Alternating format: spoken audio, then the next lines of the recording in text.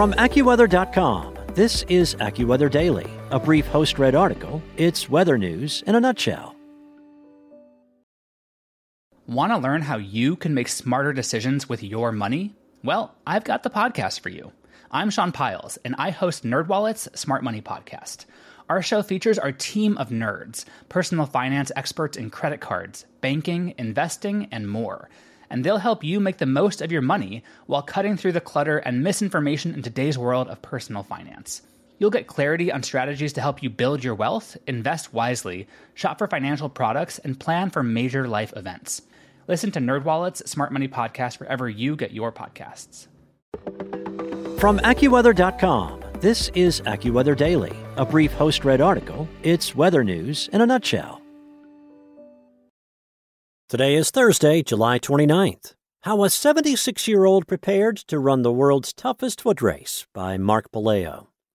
Take a road trip, join a book club, check out a senior center, run the world's toughest ultramarathon. One of those things isn't like the others, and Bob Becker certainly isn't like many other 76-year-olds. Last Monday, Becker set out to break the record for the oldest finisher of what is affectionately known as the world's toughest foot race, the Badwater 135. The Badwater 135 is an excellent idea in the worst possible conditions, ultramarathon expert Brian Powell told AccuWeather with a chuckle.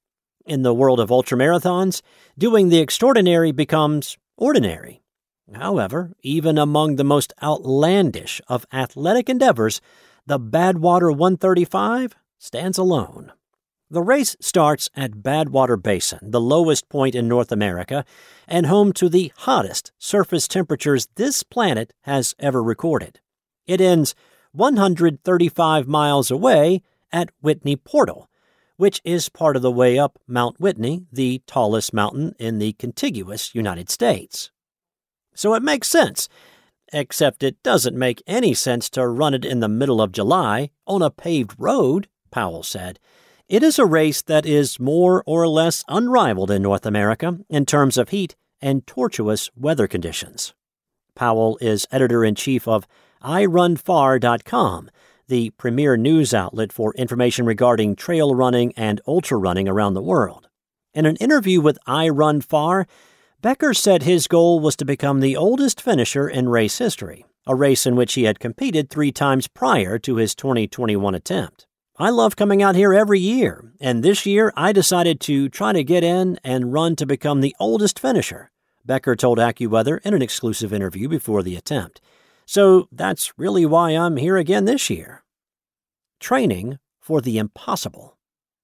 Becker resides in Fort Lauderdale, Florida, where he has lived for almost 20 years. A lifelong athlete, he told AccuWeather that although he had maintained solid fitness since high school, he never tried long-distance running until 2002, when he was in his late 50s.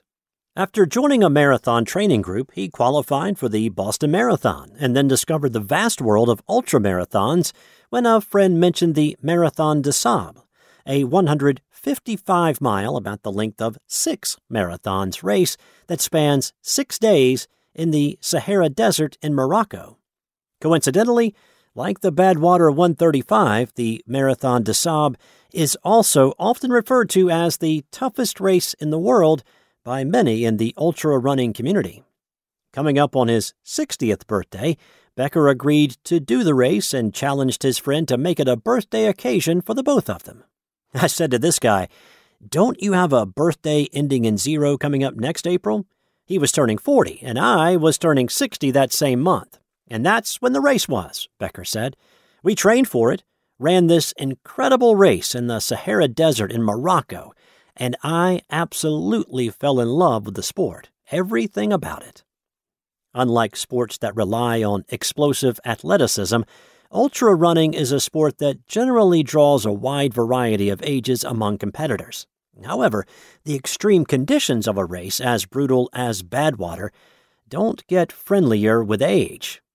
To prepare for the heat that is dangerous when going about mundane activities, much less running an ultramarathon, Becker told AccuWeather that he would time his runs to coincide with the peak temperatures South Florida could provide. Becker calls his training age-appropriate, saying that he focuses on avoiding injury and cross-training to strengthen his core. He also trains his diet by eating and drinking the things that he'll need to consume during the race.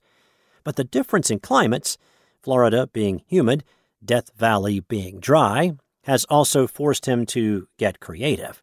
I do what most people up north do if they're able to find one, and that is spending time in a sauna because that's where your dry heat is, and that really does help you acclimate, he said, adding that he would consume more water than normal while in the sauna to train his body to prepare for the race.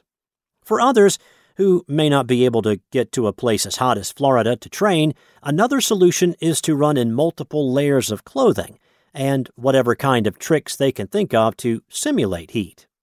Prior to his first running of the race in 2007, Becker said he had never been to Death Valley National Park. However, since falling in love with the event, he hasn't missed a single year, running it 4 times and crewing his fellow runners on more than a dozen occasions. A life-saving support crew. The need for a support crew is one of the more unique elements that separates ultramarathons from other running events.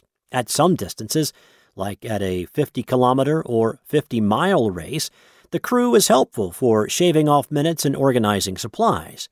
But at a race as long and as climatologically daunting as Badwater, a support crew is the most important tool a runner can possess.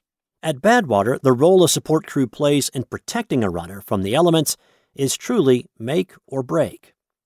One of the very cool flip sides of that is it has created a culture of it not just being about the runner, but the team around the runner, Powell said.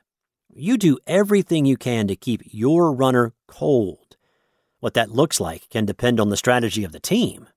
Powell said one common cooling strategy teams have used is to have a supporter run in front of the racer with a spray bottle and a fan, creating evaporative cooling.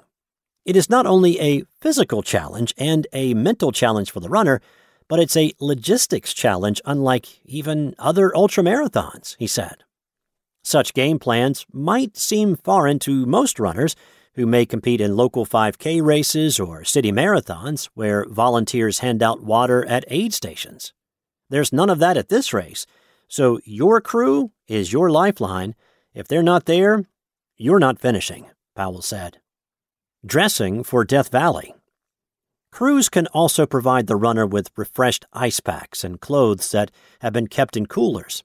While most long-distance racing strategies require runners to wear as little as possible to reduce weight, Powell said that's not the case in Death Valley. Normally, you would think in hot weather that someone would run in a tank top or sports bra and shorts in order to be the least clothed you can. But it's the exact opposite at Badwater, he said. You'll see people with all white clothing. Some people go with tight spandex, and others go with flowing white clothing, but whatever you can do to keep the sun off your body. On pavement temperatures that are hot enough to cook an egg, Powell said the sun isn't the only weather enemy athletes try to avoid. Even stepping on certain parts of the road could prove disastrous. It's so hot, and people are looking for any advantage. They will run on the white line along the edge of the road in hopes that their shoes won't come unglued, quite literally, Powell said. With all that convection heat coming off the pavement, you're getting cooked from above, around, and all below. Handling the impossible conditions of 2021.